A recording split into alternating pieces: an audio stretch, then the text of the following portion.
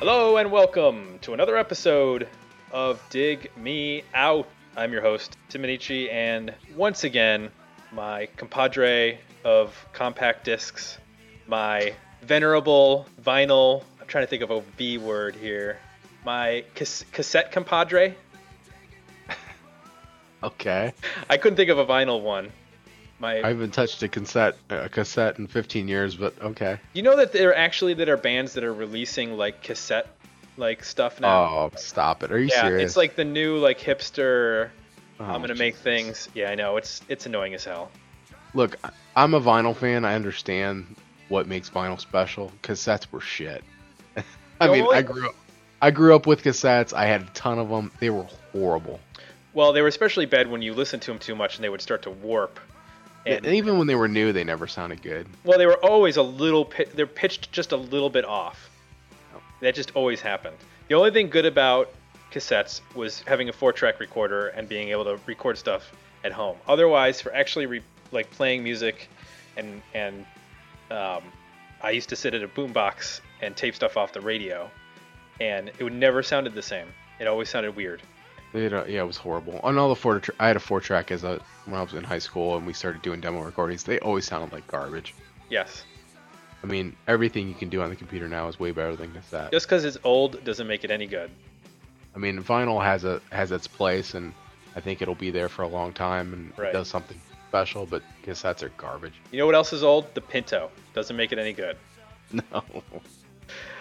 We have our first. No, it's not our first. We had a previous suggested listen, but that came from a message board. This one actually came from an email. It's our first email suggestion from a listener. They gave us a bunch, and we'll get to them, down the road. Like I've said before, we have like 40,000 albums to listen to. Who's the listener? The listener is John, who's actually our Facebook friend, and he is starting his own podcast soon. He's a part of, I'm going to totally mess this up because I didn't think about it beforehand. It's like the Columbus or Ohio like Bluegrass Alliance, I think it's called. And they focus mainly on like bluegrass music, but he was also way into like late 80s, early 90s alternative college indie music. So he gave me a list of like 15 different bands, and I dug up albums on as many as I could. So the first one we're doing from his suggestions is a band called Head Candy, which I had never heard of when he said. Wait, the band's called Head Candy? Yeah. The band was called Starcaster. No, the band's called Head Candy. I listened to this whole time thinking the band was called Starcaster. That's funny. Okay. That's what you would think, but no. You're right. I'm looking at it in iTunes, and I was reading it completely the wrong way. That's Yeah, hilarious. well, iTunes sometimes you look at it and you're like, yes, this band is called Bad Motorfinger, and the album's called Soundgarden, because it's like reversed. The order of it's kind of confusing.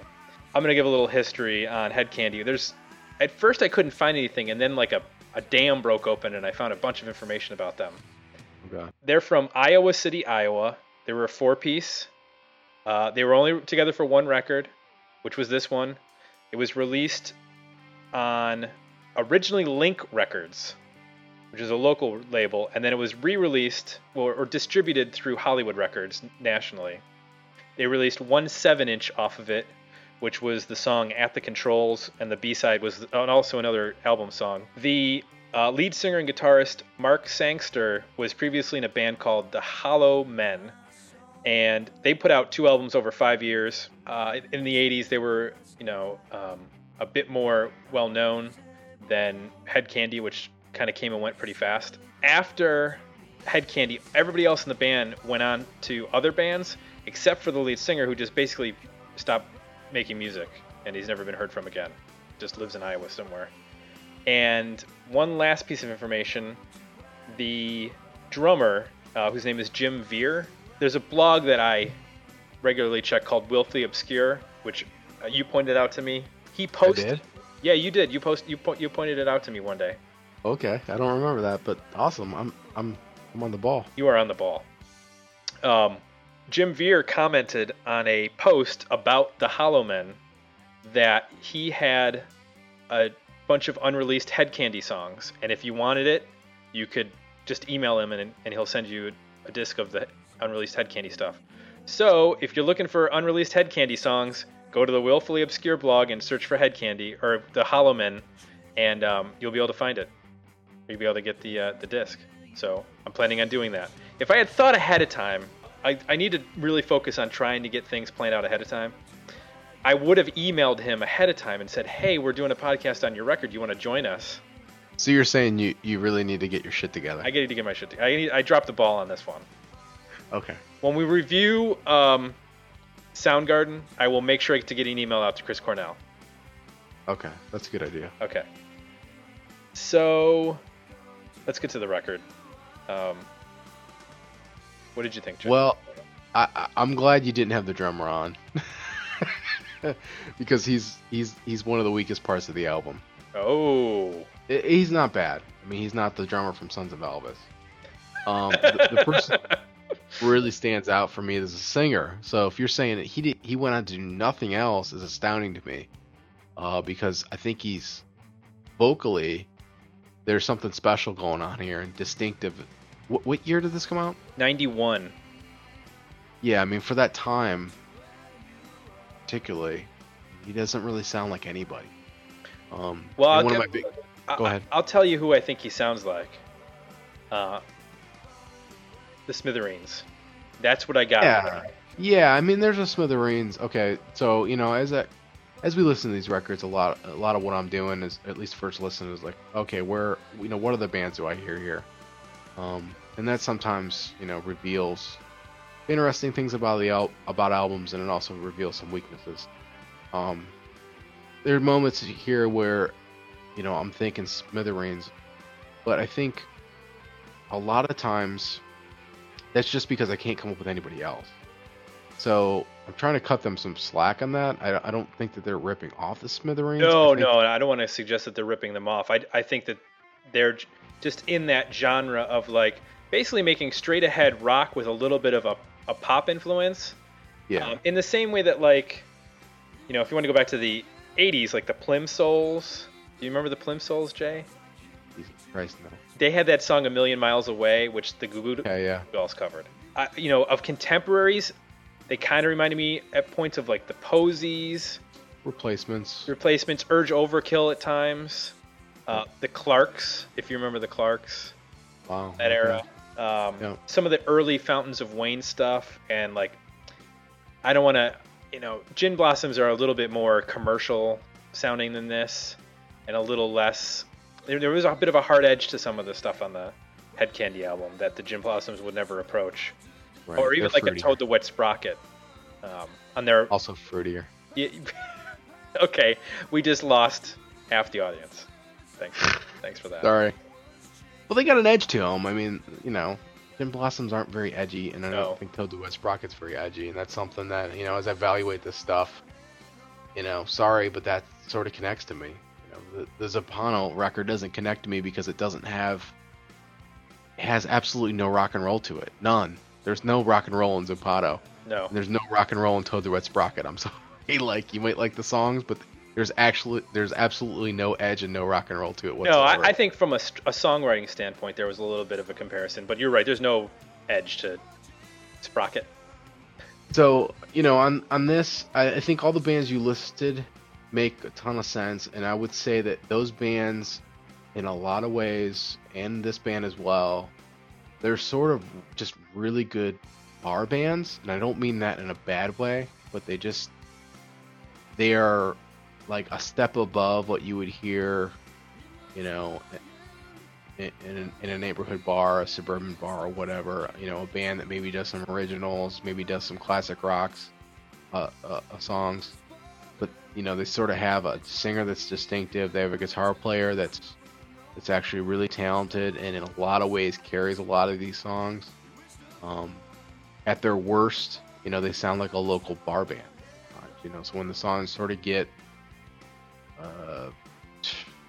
by the numbers, sort of formula, sort of not very interesting, flat, that's the sort of thing they start to slip into, and you start envisioning yourself, sitting in a bar listening to some anonymous band play. There's moments where within even the same song, it'll kind of snap out of that and they'll do something special. And again, usually that's because of the guitar player and the singer, who I think, are by far the most talented people in the band. I think the drummers, he's okay. He sort of reminds me of I think of a guy who's sort of doing his own thing and not really always paying attention to what the song should do and what the rest of the band is doing. They're just sort of like in their own space and doing their own thing and sort of just plowing through the song. And there's some moments here where things can kind of get more dynamic, more layered, more just interesting, and he sort of just blows through it and doesn't really do anything. But it's pretty interesting. It definitely is an album that you first pass through it, especially a lot of the intros and the first verses, you get kind of excited. You're like, wow, this is different. Okay, this is interesting. And then the chorus is coming. There's just really not a whole lot going on in terms of hooks or memorable choruses. Did you get the same sense? At least your first listens? Yeah, I had a lot of the same, I guess, feelings about this record that you did. I listened to it once and it completely went by me without making any sort of an impact. And I was like, okay, not sure what that was about. And then I listened to it again and I turned it up quite a bit in my headphones. And it definitely made more of an impact the second time around. I was really paying attention to the drums, the bass, the guitar, trying to focus in on what was not working for me. And you brought up the drummer. I think he's solid, but he's not doing anything that's making me go, oh, that was interesting. Whereas the guitars will do that every once in a while. In the third song, At the Controls, which was the single, it ends with like this cool like double guitar lead thing that's going on.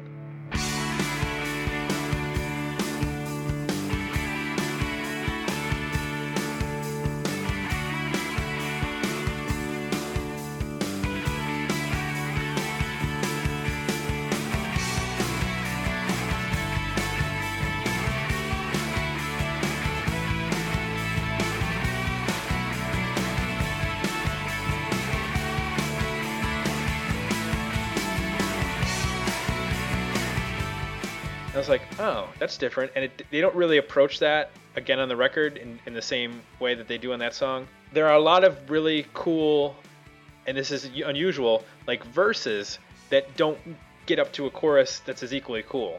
Yep. And it's usually the opposite. Usually, like, you have a great chorus and the verse to get there is completely forgettable. Yep. These guys could write a verse. Yeah, they can write a really good verse. And I don't know if I'd really like to go back and hear what the previous band sounded like, if they were similar in terms of not really having great choruses, or if maybe they were a completely different style. And I'm wondering if this record was the attempt to make sort of a college radio friendly record, because that's what this kind of sounds like to me. Early 90s, aimed for the market that would be interested in like REM, the mainstreaming of REM, not the early REM, but like the Automatic for the People and Green and that sort of stuff. And like I said, the Plimsouls and Posies and whatnot.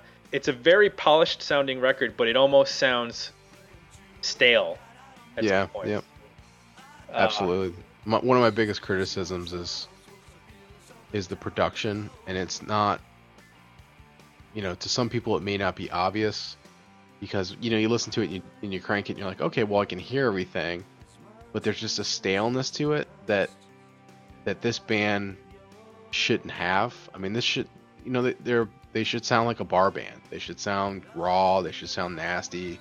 They should sound like they're in a room.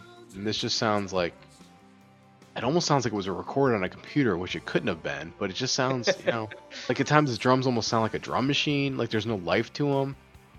And the vocals, like one of my biggest complaints is that the singer has a really cool voice. He almost reminds me of the singer from like Constantine's. Yeah, that's a good comparison. He's got this kind of raspy, low, just a really good tone. And they double everything, and he doesn't double it well. So there's parts of the vocal where it just becomes this like washy, mess of like just poorly produced vocals. You're like, I know the guy can sing, just put a mic in there and just give me the sound of him singing. Like, don't, it sort of gets lost in, I think, late 80s, early 90s sort of production techniques at times. It's unfortunate because in some ways, I think there's choruses in there from a songwriting perspective.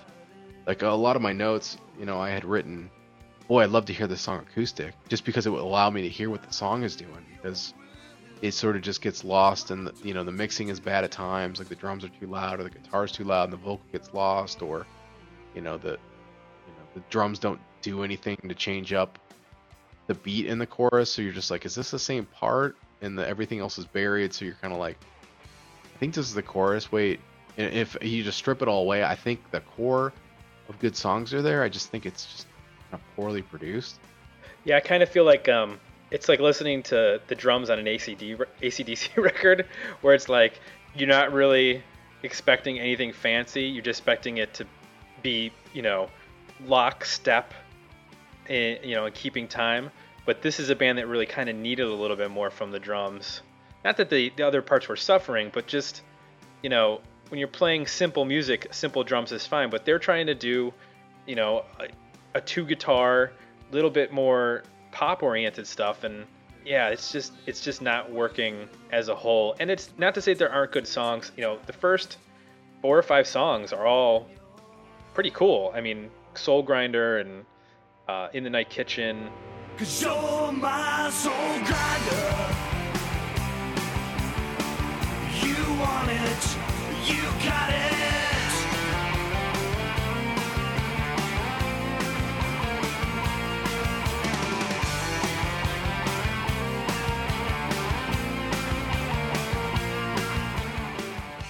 I even liked Sideways Laughing and Mona Lisa Overdrive on the second half of the record.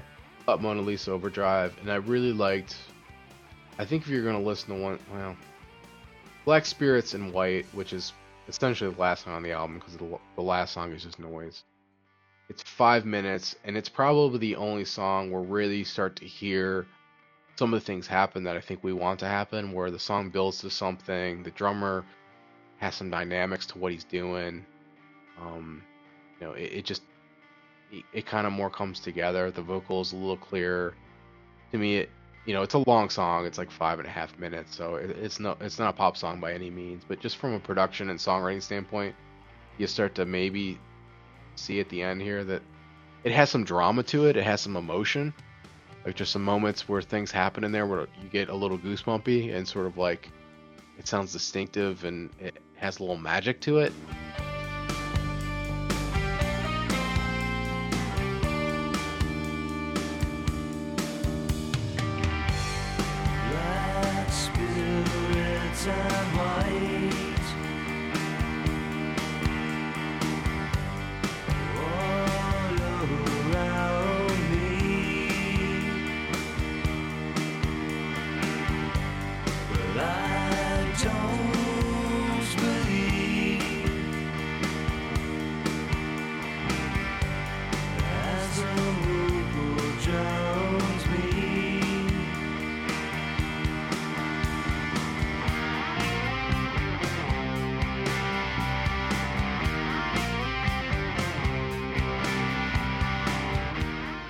Whereas the rest of the album,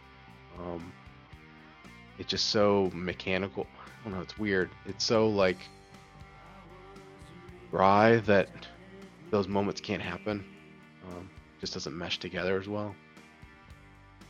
I think your analysis that this is probably a really good bar band, and that you'd like to hear them, let loose a little bit, is probably right on. Like, this is a band that would probably put on a really fun show.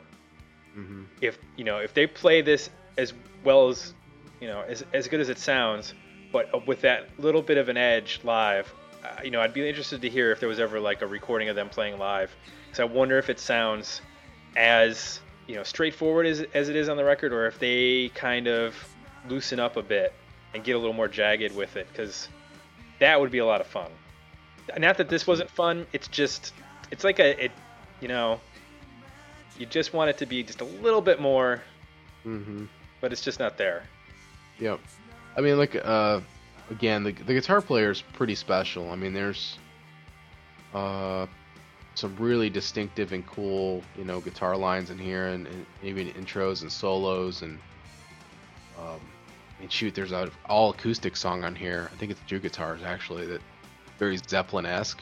I was sort of dying for the singer to come in on that track, which is only like maybe a 2-minute long acoustic guitar thing, but I was like wanting so bad for the singer to just come in with a really just kind of earnest, raw vocal and sort of do like a cool like acoustic song, and it doesn't happen. It's just guitars, but it sort of has a very Zeppelin kind of feel to it, which is pretty cool. And there's times when I hear his playing, it sounds a little bit like Joe Perry, and I mean, he just, a lot of times in the choruses, like, he is the hook in a lot of ways.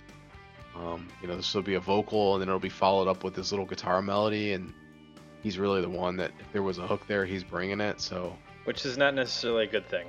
You don't want your guitar player to be bringing the hook unless he's Steve Vai. Yeah, well, if it's produced correctly, you can make that work, especially if the vocal really plays off of it. It can work, but just from a production standpoint, it's just not quite pulled together. So I was just thinking that your coworker and fellow music enthusiast Bill is going to have a fit when he was mad we reviewed the Zimpano record because of its obscurity. This one is even more obscure. I mean, this is Zimpano actually went on to be the New Pornographers. This went on to be nothing. I mean, not that these guys are nothing. That's not what I'm implying. But no, I bet if I asked 1,000 people, 1,000 people have not heard of this band. Oh. And our listenership is going to drop from 12 to 10 after this. Well, this is what this podcast is about. We're not going to review the Pearl Jam records. We're digging in here, and and this stuff's pretty cool to hear. And this is, for the 90s, this reflects a part of the spectrum, Mm-hmm. So all the bands you listed are all significant bands from the late 80s and 90s and have influences on that time period. And, it reminded me a lot of, being in a band in the 2000s. There were still a lot of bands that we played with that were sort of like this. And not even from a necessarily just a pure sound standpoint, but just from the aspect of like they were just one notch above being just a bar band. They had a little bit something special going on. There was a couple bands that we would play with through the years where you're like, oh, okay, that's, these guys are actually, whether it was the singer had a particular voice or the guitar player was really talented, there'd be something just a little bit more special about them. And as I listen to this, it sort of reminded me of that type of band, which makes sense if you're saying they're from, sort of Iowa and they weren't huge or anything, but it's still, had I seen this band at the time they were recording this, at live, I probably would have been pretty impressed and probably would have gotten into them. I think that about sums it up. I think we're both lukewarm on this record. That's how it. Yeah, I don't know if it's something you got to go back and listen to for sure, but I mean, if you're into any of the bands we listed, you may find it pretty cool, but definitely not firm thumbs up for me.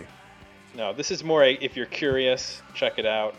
If you're not, there are 10,000 other bands we'll be reviewing that you can check out. So don't. You're not missing a ton. Yeah.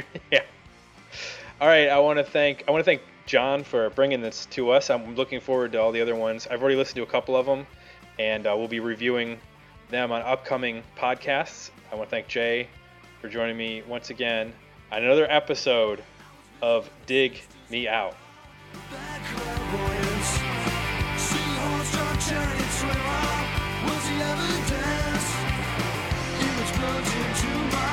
Visit the Dig Me Out podcast at digmeoutpodcast.blogspot.com. Join our Facebook page or follow us on Twitter at Dig Me Out Podcast.